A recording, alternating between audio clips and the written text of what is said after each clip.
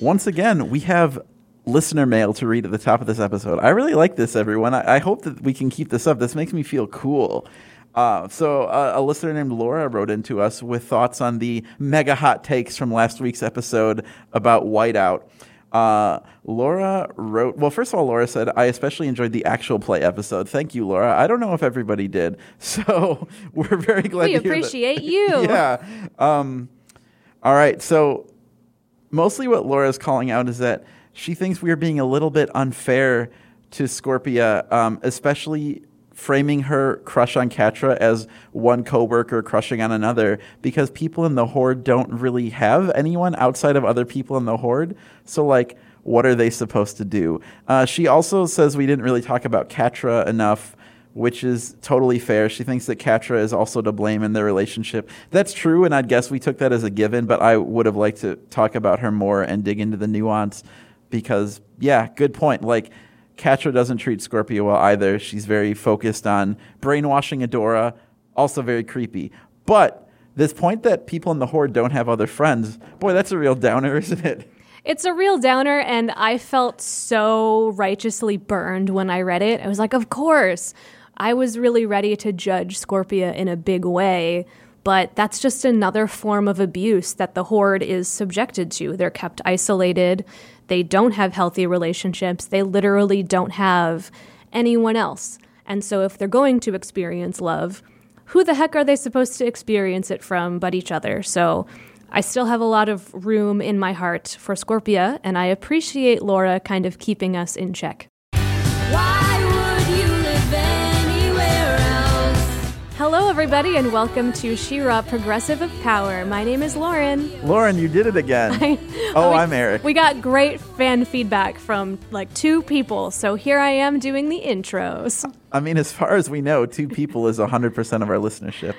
One of them is our guest today, who we'll get to in a second. Yes. So today, a couple of weeks ago, we did a show that was like our take on an actual play podcast, which was very fun because I listened to some and it was fun to do my impression of one. Today, we kind of set out to do a show that was like our take on a travel podcast, which is why the episode is called something like Eric and Lauren Go to LA. But what it's actually going to be is mostly an interview that comes out of a conversation that we had in Los Angeles. But we should finally spill the beans about that trip that we've talked about for weeks and not really gotten into. Yeah, we keep referencing it, and I don't want to run out of anecdotes before we actually do this episode.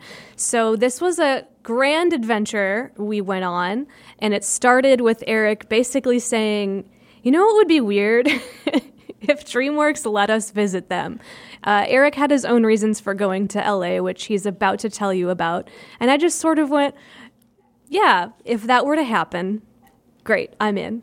I didn't think it would, and it super happened, you guys. Yeah, basically, like, because of my job, which I realize it's been 2 years I've been talking about my job secretively, and I still can't tell you what it is, but you'll know. If you don't know by the end of the year, I'm going to pull out my hair and move to LA because it'll drive me crazy. But anyway, because of my job ramping up, I've made this social bucket list of things I have to do before it gets nuts. And one of the things was go to LA. I have a bunch of friends out there that I wanted to visit. One of them is my dear friend Gary Lucy, who when I made this plan was working at Game Show Network. Now I'm obsessed with game shows, so I'm like, gotta go visit Gary while he's at Game Show Network. His contract had an expiration of like mid-May. So I'm like, all right, I have one TV studio to visit. And then I came to Lauren and said, Lauren, if I email Dreamworks and say, hey, can we have lunch with you guys? And they say yes, will you go with me? And she was like, yeah, okay. And so I did, and they said, yes, please come visit us. All right. What did we do to deserve such an amazing life? It was insane. Unfortunately, well, I guess fortunately for him, because he didn't, I don't know if I should talk too bad about employers, but Gary didn't feel like Game Show Network was a great fit. And by the time, like literally the day we bought plane tickets, he was like, well, guys, I'm not there anymore. So let's just have lunch. But we still got to go to DreamWorks. And it was amazing. And so the interview you're about to hear came out of a lot of conversations we had when we toured their facility and had lunch with them. We're going to talk with Gregg Goldin, who's the executive in charge of production of She-Ra. Him and Lauren especially had a really interesting talk at lunch that we're following up on here. And that's what you're about to hear. There's a little bit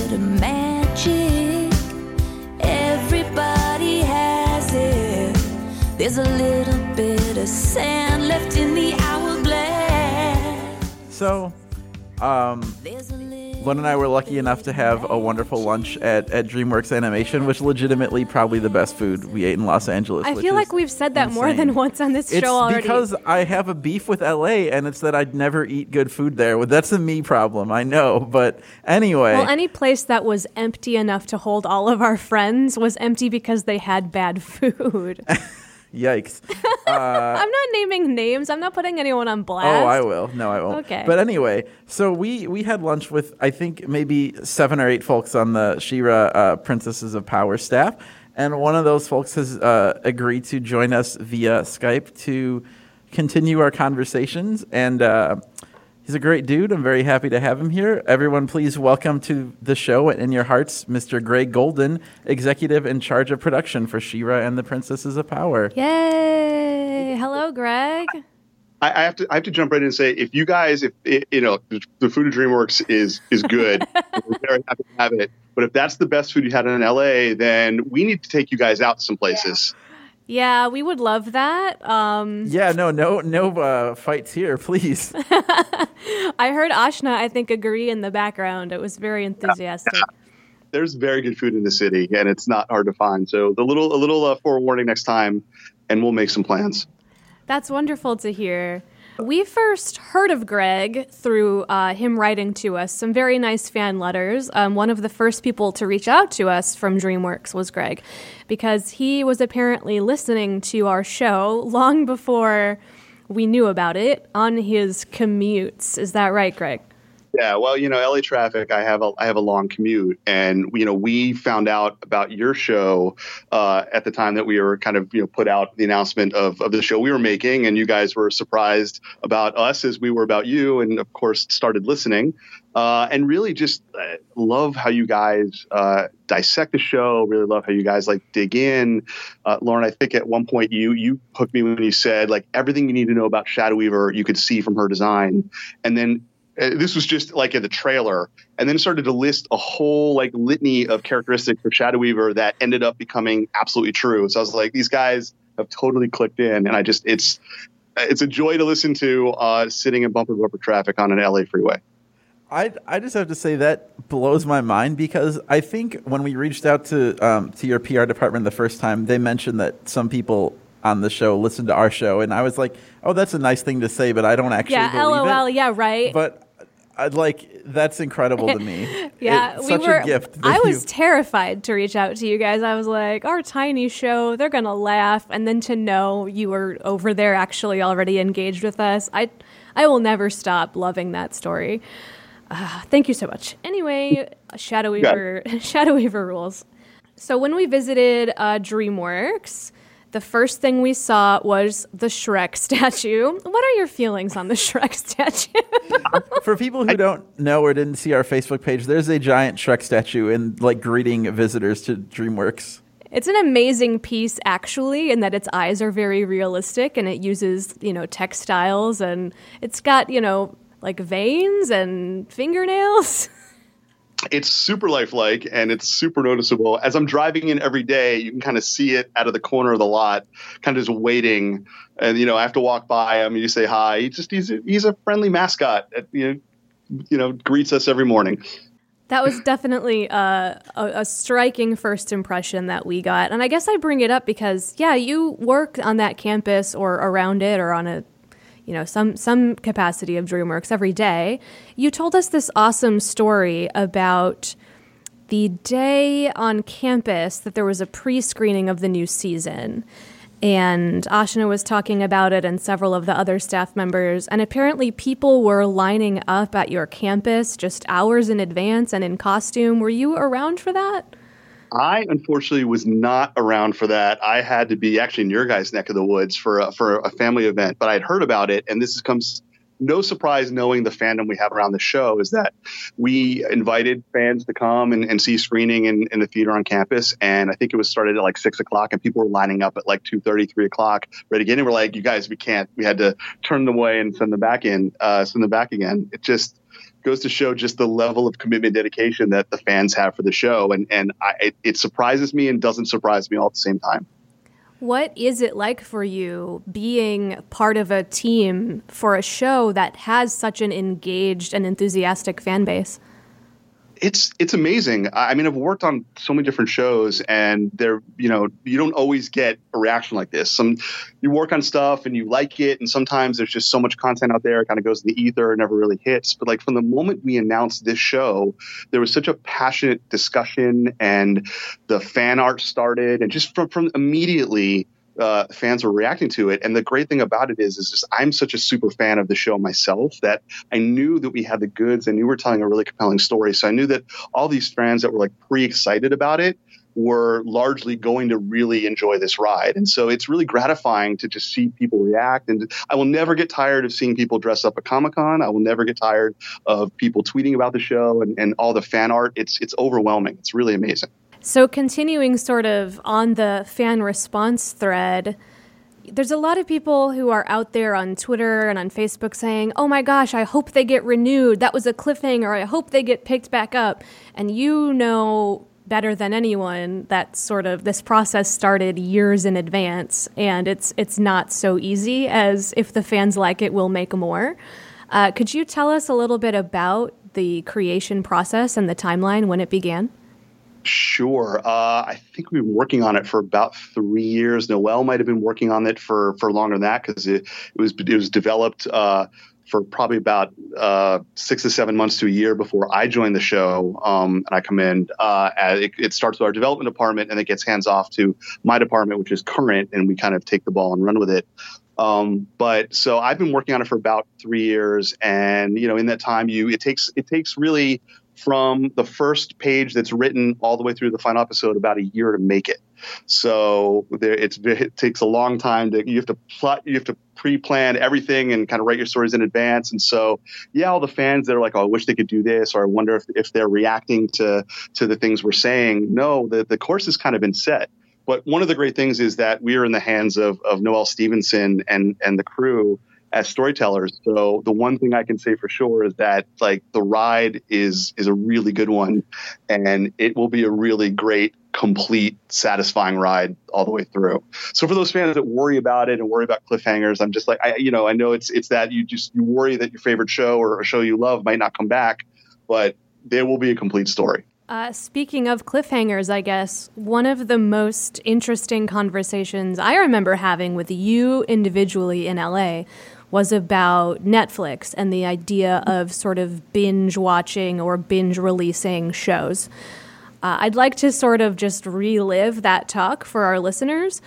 Sure. You asked me if, as a fan, I preferred whole seasons getting released at once, or if I'd rather have it spread out. And I kind of gave a non-committal answer because as a fan, I love seeing everything at once. I love sitting down as if it's a movie and just doing it all and knowing all of the facts and getting all the way through the end.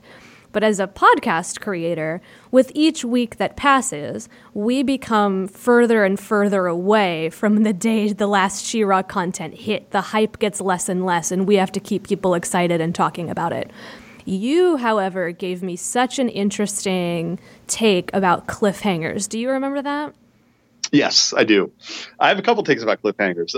My first one, since we've left season 2 with a big cliffhanger, and according to Twitter, there's some people that are not happy about that. I take great delight and joy in people getting mad at cliffhangers, whether or not it's a show I'm working on or a show I'm a fan of. Because my feeling is if you're a fan and you react to a cliffhanger and you're like, no, I want more, I want now. How are you going to leave? How can you leave me like this? That's good. You're invested in the story. If we give you a cliffhanger and you kind of shrug and you're like, that's something that happened, we haven't done our job. So if you have any strong reaction to a cliffhanger is a good one. But there are, because, and the thing we were talking about was kind of within the season themselves, and with Netflix, having bingeable seasons and putting out, 13 episodes or 6 or 7 episodes in one sitting, we can tell stories in a different way than we've told before, especially in the world of kids TV. So I think you're probably talking about the Entrap the moment, which I know we were talking about. Is that what you're? Yes. Yeah. So, it was in season 1, and we have the episode where Entrapta seemingly seemingly dies, and it's a really can be really powerful moment, and the characters react in a really strong way. And I was really concerned about leaving an episode with that. I always think about like the kid audience in mind. I'm so happy that like audiences of all ages love this show, but really, we're designing this to be really a show for kids, and it's a really sophisticated, fun, amazing show for kids, and we're able to tell these stories. But typically in kids' cartoons, you don't really kill characters, let alone at the end of an episode. And had we not been on Netflix, and had you not be able to kind of go right into the next episode, if we had to make our audience wait a week or even make a season, I would have been a lot more uncomfortable about leaving the fate of Entrapta unclear for a whole week or maybe months. And it's something that I, talked about and talked to the team and my bosses and said, are we good kind of having it end like this? And everyone's like, yeah, it's great. I think there's some people that were probably genuinely surprised, and some people that probably saw it coming. My daughter, who's one of them, she was one of the first people to watch the show. I showed her the episodes like very early on, and she was like, I don't think she didn't buy it for a second. She's like, I don't think she's dead. So, there's some people that didn't get it for a second, but being able to tell those stories and being able to plot where we have cliffhangers and how to kind of, we have larger arcs and then kind of mini arcs in seasons, and kind of where to leave the audience so you guys want to come back for more after a couple months is a really big challenge. And that's really Noelle and the writers who kind of plot it all out ahead of time, going about what we were talking about for how far in advance we have to plan these things. We really have to take in consideration that we're on Netflix and they want a certain season length, and we have these certain months between seasons, and how can we create a moment that will keep you on the edge of your seat until we come back with a new season. Well, wasn't this at least partially learned from previous experience? I swear someone at the table was talking about another Dreamworks property. I'm not familiar with it, but it had something to do with horses, and a season ended with the horse being taken away from her family or her little girl, and then it was just left there. Spirit riding free, and this is another one where I keep talking about my daughter. So there was a cliffhanger at the end of an episode where it looked like Spirit was going to be taken. It's just a really sweet show about girls and their horses and living on the frontier, and this really dramatic moment happens at the end of the season, and it really messed with a lot of kids and caused a lot of tears. My daughter was one of them who, after watching the episode, yelled at me, said, if you told me what was going to happen in that show, I wouldn't have watched it. I would have waited till the next. So, we can, there are some times when things get a little dramatic, but one of the things I love about where we are in animation and kids animation is that we're taking those kind of chances and telling those kind of stories. I think it's good for kids to have a range of emotions when they're watching stuff. Sometimes things can be sad and dramatic and happy and exciting. And, why should kids be shortchanged on all the emotions that adult shows have just because they're younger? And, you have to do it in a way that's respectful, in a way that's not going to completely scar them for life. But I think that it's really great that we have just this renaissance of this golden age of animation happening right now, where we can really take some great creative chances. I just completely agree, and you're kind of taking us there already, but how does it feel to have daughters at a time when these characters are being shown to kids, and, how does it feel to kind of be partially responsible? I'm so proud of it. I think it's this really amazing, complicated, interesting time we live in. I am just working on the show. As a guy, I'm a minority. I'm happily a minority on the show. The show is majority women making the show. So there are many times when I'm sitting in a meeting or conference room where we're looking at something, and there's 20 people in the room. I'm either the only guy, one of two guys. So my personal journey on the show has been learning a lot. I've learned so much from the women I work with, and kind of how the show is, the stories that are being told and how it's being constructed. And I can kind of pass that forward to my daughter, my son as well. Got to teach kids kind of just how to react in the world. But, and the fact that we're putting something out there that, has body diversity and all the kinds of representations in the show. And people are not only picking up on it, but really appreciating it. is very gratifying. And again, I'm very proud of it, and I'm proud that DreamWorks has kind of allowed us to really tell these stories and embraced it. And not only that, but supported it and really, have backed us every time we've wanted to make a decision and tell something in a unique way, not just for She-Ra, but across all the shows we're working on. When we started talking to you off the air, we asked you what your title was, and you said executive in charge of production, and kind of jokingly went, like, people will know what that means.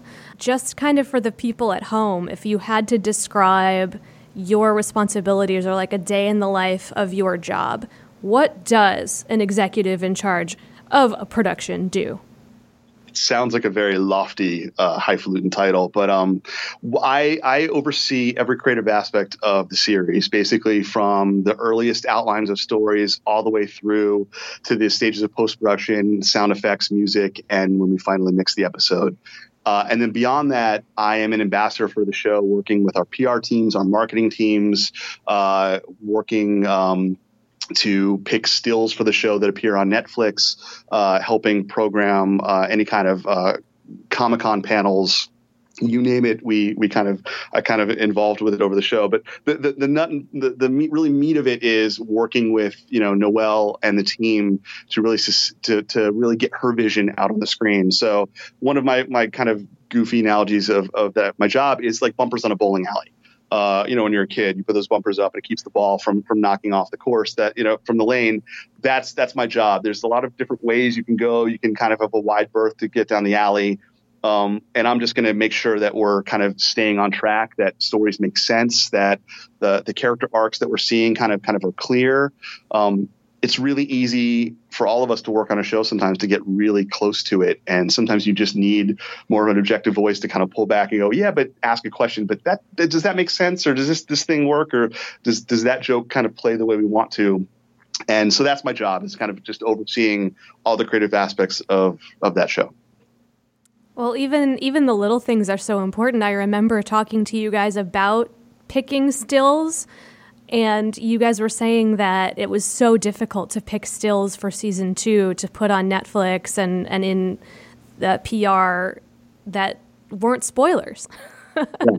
Yeah, it's so hard. This show is just a minefield of spoilers, and even as we're getting into future seasons, it's getting harder and harder. Keeping the secret that Entrapta and Hordak we're going to have a friendship, is just one of the few things. So yeah, our amazing marketing department will create some trailers, and we'll look at something and go, well, we can't show that. That's a spoiler. Or if we show something out of context, it's not a spoiler for the audience that doesn't know what it is, even though we might. And so there's things we can do to sometimes, tease the audience a little bit and put an image that we know everyone is going to maybe freak out for, but not know the reason why. But really having to understand the entire series and help guide all the teams to know, we want to make it a great experience for the audience. We never want to be the ones to spoil anything. So having to kind of look through all the stills and all the trailers and all the marketing materials just to make sure that we are keeping all the secrets of the show until we feel like it's the time to reveal them. And it can be a challenge. I like that for season 3, though, you guys are just like, screw it, here's Huntara, right out the gate. Well, I will say that is not even a spoiler of the season. There's so many spoilers in that season, and Huntara is thankfully not one of them. But there's a lot of great twists and turns that are coming up. But I'm really stoked that we were able to kind of talk about Huntara. I know that legacy fans of the show, like you guys, hopefully appreciate that she's there, and the fact that Gina Davis we got her to be on the show was a highlight of my career, to watch her record and meet her. She was amazing. So to be able to kind of put that out there, but just know that even behind that, there's way more surprises coming. I guess that brings me to a question I had after a couple of your answers. Were you a fan of the original property, or how did you come to She-Ra? Was it purely kind of that's just the way your career led, or have you always felt a connection to the property? I actually haven't. So I am a child of the 80s, but about the time that He-Man and She-Ra were coming out, I was getting into my early teendom, and there was a brief period of time where I kind of stopped watching cartoons. I never stopped watching cartoons. I watched less as other aspects of my life were becoming more interesting. So this was around the time that the show was coming out. So I had missed it. I did not watch it at all. And when I knew I was going to be working on She-Ra, I actually made a conscious decision not to watch the show because I really wanted the new show to be to stand on its own, and I didn't want to have to be comparing it to the old show, the original show. I knew that there was so many people on the crew who know and love and have encyclopedic knowledge of the original that wasn't what I needed to bring to it. I wanted to make sure that it was its own thing. So I actually didn't start watching original She-Ra until actually just a few months ago, and I've really only seen a handful of them. So the new She-Ra is my She-Ra, even though I have such appreciation and affection for the entire fandom of the entire property. That's incredible. You know, they say the director of the 1990 Super Mario Brothers movie pointedly never played a Mario game, so he could have a fresh perspective. So sometimes you get Mario Brothers and sometimes you get She-Ra with that approach. I think we got the good one here. The Mario Brothers movie gets a bad rap. Because it's horrible. It's not a good movie. It's a fun, bad movie, but it's not good. I feel like in a couple months maybe talking about Sonic in the same way. Yeah, that's interesting. I have so many feelings about the fan response to Sonic and changing to, based on that, but also the poor overworked animators. I don't know. That's It feels big. It feels like a big turning point in like fan studio relations, and I don't know if I like what it says. It's tough because fandom. You want to please the fandom, and you want to listen to the fandom, and then sometimes fandoms say they want things and they really don't know what they want. It's a very tricky line to walk because, especially some fandoms that can turn toxic, they have ideas about where they want stories to go. And it's not that the story you're telling is necessarily a bad story, it's just not what they expected to happen. And then things can kind of fall apart. We've seen it happen in a couple of fandoms. So I don't think it's the case with Sonic. I think that they have a really weird looking character that is so far from the character that we all know. You start to wonder, like, do they even have the story right? Do they have it down? Take it back to She-Ra, there was things that people kind of said that we kind of did the other way, like, oh, there's these little bits or Easter eggs or things that we did in the show that kind of led people to say, oh, it feels like they are respectful, they are paying homage, they are kind of listening, they do understand what She-Ra is about. So on that side of it, the fandom of She-Ra has been really great. And really welcoming, and I really love all the spirited debate about the show and how it compares to the past and the future, and all the speculation about what's going to happen. It's interesting to watch. I read a lot of it. I go down deep rabbit holes and it's not good for me, but I can't help it. It's fascinating. Yeah, one of my business partners at my job likes to say, and I'm sure I've said this before, but he says people don't like Star Wars. They like how Star Wars made them feel the first time they saw it. And I think about that a lot. And I think that this new She-Ra has done a really deft job of feeling fresh. And like the parts that I like the most are maybe the parts that I don't know what's coming. But then there's the anchor of like, well, Shadow Weaver is Shadow Weaver. Hordak is Hordak no matter the iteration. And it's just it feels like discovering the original She-Ra VHS again that I did when I was like 4 or 5 years old and I'd rented every He-Man tape. It reminds me of that feeling like, oh my God, anything can happen. And I love it.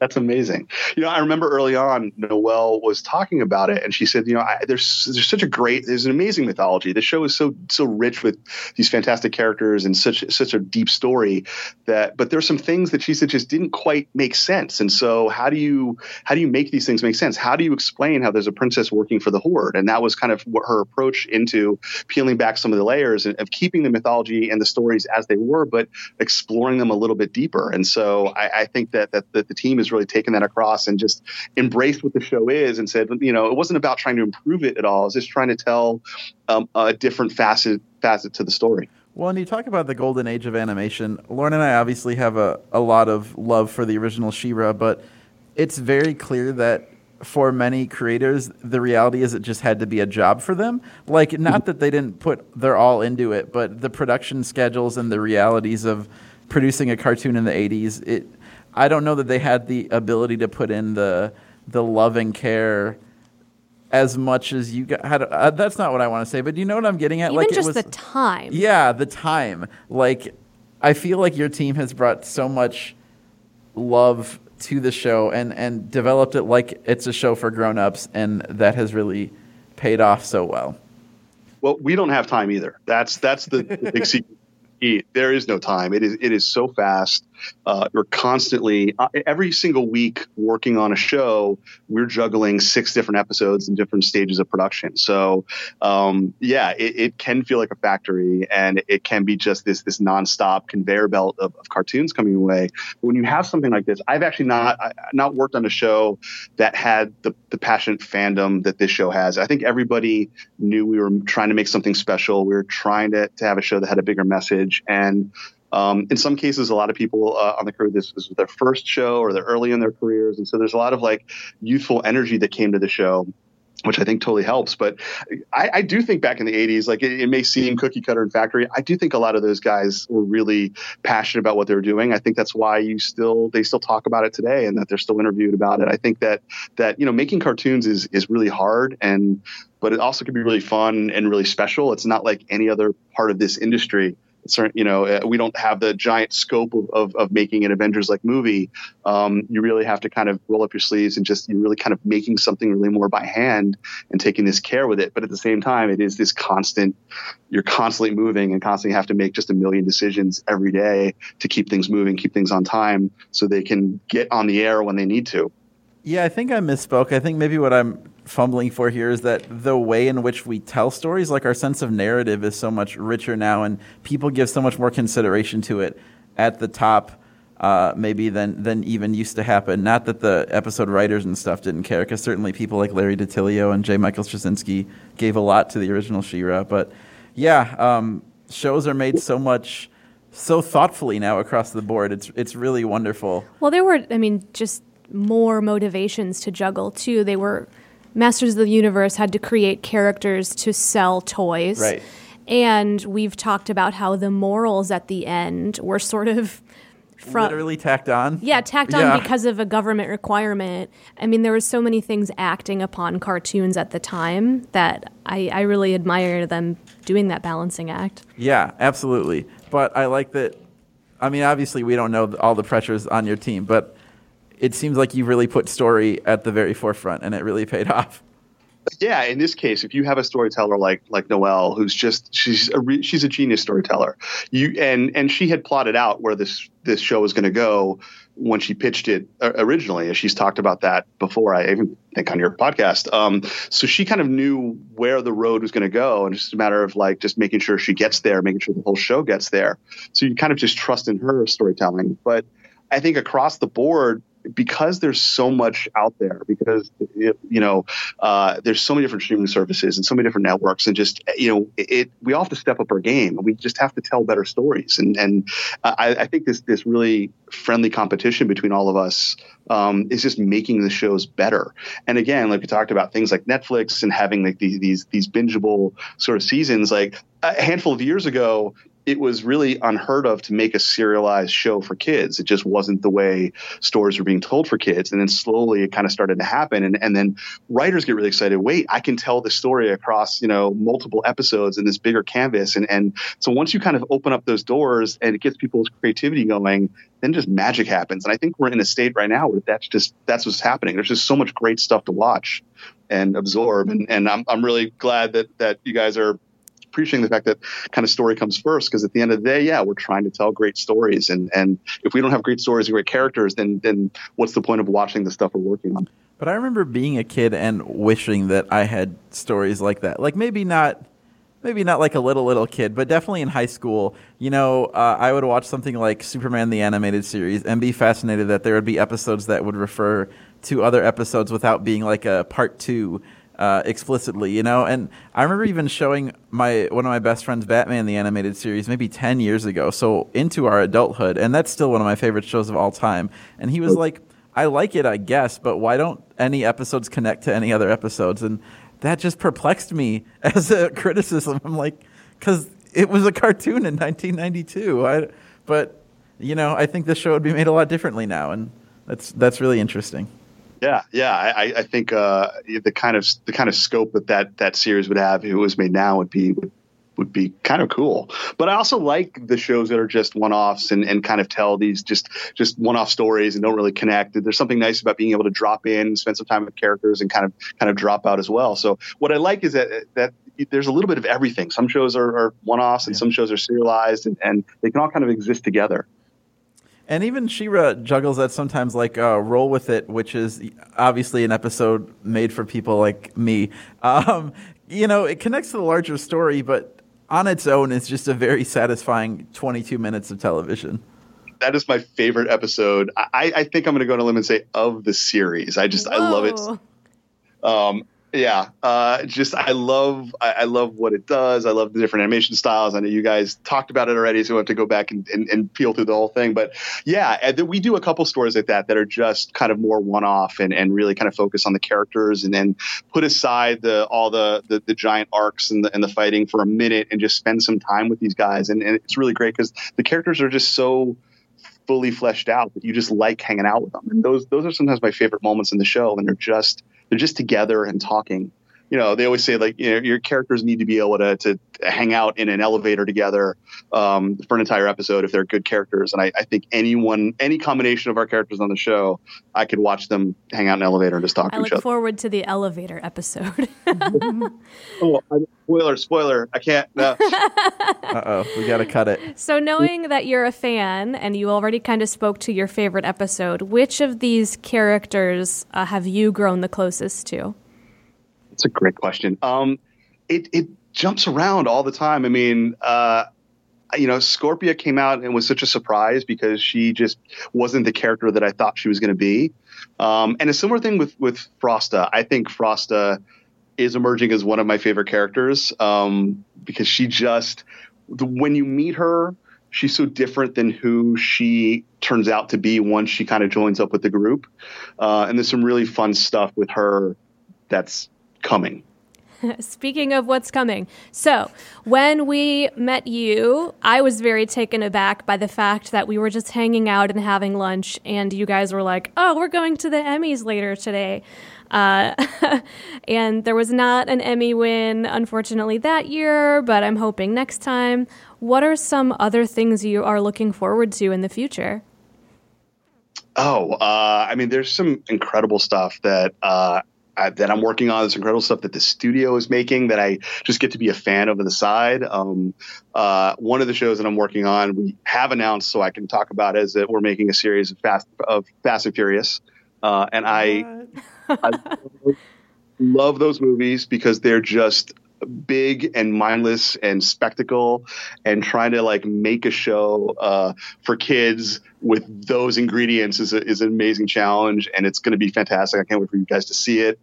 There's another show which I can't talk about yet because we have not announced it. That is just I don't work on it personally, but is one of the most interesting, unique, special shows that we've had at the studio, and it's going to be really amazing. I think you guys are going to dig it. When I'm able to talk about it more, I'll definitely let you know. We got your Jurassic Park press release. We can talk about that, right? That one, yeah. That's one that I also get to be a fan of on the sidelines. I'm not working on that one, but man, that's going to be cool. So yeah, so we're making some really awesome, big, huge franchise shows, and we're making some really small, independent-minded, either 11-minute comedies or just quirky adventure shows, kind of across the board. So, yeah, I'm really excited about what's kind of coming down the pike. And did the She-Ra statue in the cafeteria ever get put back, or is she broken forever? Broken for now. I'm sure she'll resurface at some point.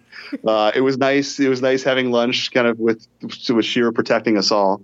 But yeah, she'll pop up. She'll pop back up again for sure. I guess I just would like to say on mic that it was so gracious of your team to just invite us into your place of work and then give us a tour and feed us and let us hang out for a couple hours. Like, what? So wild. Like, I'll talk about this at the start of the episode, but I think when I told Lauren, like, hey, I'm going to LA, if Dreamworks has lunch with us, will you go? I think she was like, that's never going to happen. And it happened. Lauren, noted pessimist. It's so cool. I think I made a comment on Facebook like, thanks for letting us be your weird out-of-town third cousins for the day. And Liz Creason commented, "We like you more than our actual third cousins." I'd agree. No offense to my cousins. Sorry, guys. Your third cousins. Your third cousins. Yeah. No, it was really cool. It was cool to, you listen to a podcast and you hear voices, and then suddenly there's faces attached to those voices, and we're actually talking in real time instead of just me talking to my car where you guys can't hear me usually. It's just how I talk to you guys. So yeah, it was cool. You guys are actual people kind of could be on and to be able to kind of have the conversations we had and kind of break down the walls of the show that we made that you guys are fans of, and the podcast that you're making that talks about our show. It's all this giant kind of feedback loop. But yeah, it was really cool to be sitting with you guys on the campus and having that meal and just talking about all kinds of stuff. It was really great. Well, the adventure continues because I was just so shocked and honored that you agreed to actually do the podcast. So may the loop go on. Take me out to the coast, and I will find my way.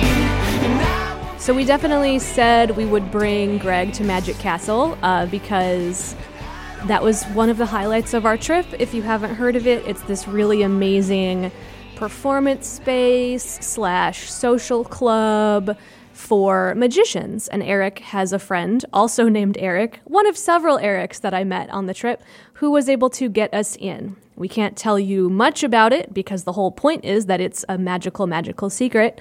But I got to see a ghost that played piano. I got to see lots of magic, and I came home with a playing card with my name written on it from a magician named Doc. And it was a wonderful time, highly recommended, kitschy, weird, delightful. If you have the connection to get into Magic Castle, definitely go. And the thing that Lauren's not telling you is, we can talk a little bit, I think. So they have a lot of different stages for magic. One of those stages is a bar in their basement. And the performer, Doc, from whom Lauren got a card, got the audience chanting Lauren's name. This was like 11:30 on a Friday night. Like, the bar was half empty at that point. Everyone was blitzed and just yelling, Lauren, Lauren. Like, there was like, I swear, in my head, it was like a bachelorette party from like South Dakota of like drunk girls in the back who like were yelling, Lauren, Lauren. It was awesome. All of my like Khaleesi buttons, all of my dictatorial I will rule the world someday buttons were getting pushed by... I was in a glittery dress and people were yelling my name. We also saw, like, honestly, a kind of washed up legend of magic, Jonathan Pendragon. I remember watching him on TV when I was a kid. It's so bizarre to like wake up a part of your brain that was dormant. I never would have thought of Jonathan Pendragon again for the rest of my life had we not walked into those doors. I liked his set, but I totally see what you're saying. It was his banter, especially, was kind of cringy. His set was my least favorite. That's fair. I do want to shout out my friend Eric's group. They're called the New Bad Boys of Magic. You can catch them at the castle sometimes. They're also performing a couple dates at the Magic Lounge in Chicago. We're going to go? Yeah, it looks like July 11th and 12th, so I'm going to work on finding a time to go. And they better chant my name or I'll be really disappointed because that's what magic shows are to me now. Yes, everyone just yelling Lauren. On a personal note, just for a second, I'm going to bring this episode full circle. So something that you guys wouldn't know about me, because how could you, is that the last time before this that I was in Los Angeles, I thought I was moving there. So I quit my last job in 2017. And I, at the time, I was like at the height of my podcast production. I was probably working on 4 or 5 different shows. And I actually took one of them on tour, which you could find on nerdalogs.com. It's called Your Stories. We did a recording at Meltdown in Los Angeles with my friend Gary, in fact. So at the time, I was interviewing for a job at one of the NPR affiliates in Pasadena, and I had gotten to like round 3 of the interview process, and I was like convinced that I was going to get this job. And I had made up my mind that like LA was where I was going to move because that's where all young creatives feel like they belong. I ended up not getting the job in the final round, which is great. Like, I'm really happy that I'm still here and I love what I'm doing in Chicago. And really, this is the podcast that gets all of my attention now. And I'm totally fine with that because life has changed. But driving around LA made me feel a way. It made me feel weirdly like a failure because the last time I was there, my context was totally like, I am moving here to work in radio, to work in podcasting. And going back, it's like I'm visiting here and spending time with all my friends, but I don't know. I think it was just the call of knowing what could have been, like knowing there's an alternate universe version of me that did do that. And I just love LA so much. I want to retire there. But what's weird is that I did go because of a podcast ultimately, right? Like my friend Gary, I know through podcasts. Dreamworks only happened because of the show that I do.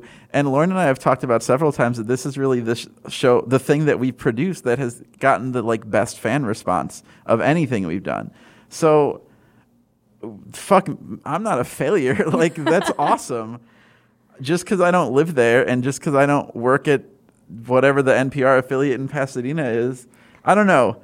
Like, I feel very wistful about LA, but I'm really glad that I got to go. And I can say definitively, like, this trip with you, Lauren, was like a couple of the best days of my life. Wow. I completely, first of all, agree that it was just the most wonderful time with you. I, too, was going through some emotional times. I've kind of hinted at it on this show. I'm going through a divorce, and there's a lot of things about that can make a person feel like a failure and feel like their time has been wasted. And so in a weird way, I think we were both in LA at a time when we were wondering, has it been worth it? Are we on the right path? And man, nothing will make a person feel like they're nailing it than that fountain at Dreamworks and that sunshine and those palm trees. So we really, really appreciate our friends at Dreamworks. Eric, I appreciate your friendship and especially the spontaneous nature of you, because otherwise I would not have ever gone to LA.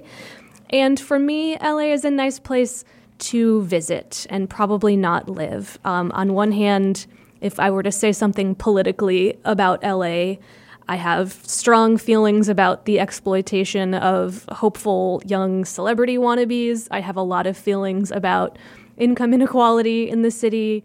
But in the end, there's a lot of great people who we really love that have made a home there, and it's an exciting place to be, and I can't wait to go back. Also, I had a pizza without cheese, and it was life-changing because I'm lactose intolerant, and all the haters in Chicago who tried to fight me about it, it was the best. I'm sorry. It was really good. Shout out to Vito's Pizza in Santa Monica. We could live beside the ocean. Thanks for listening to She-Ra, Progressive of Power. If you like our show, you can rate and review us on Apple Podcasts. We super appreciate it. You can also send in any feedback you have to our email address, progressiveofpower@gmail.com, or to our Facebook page at facebook.com/progressiveofpower. I am still dreaming of your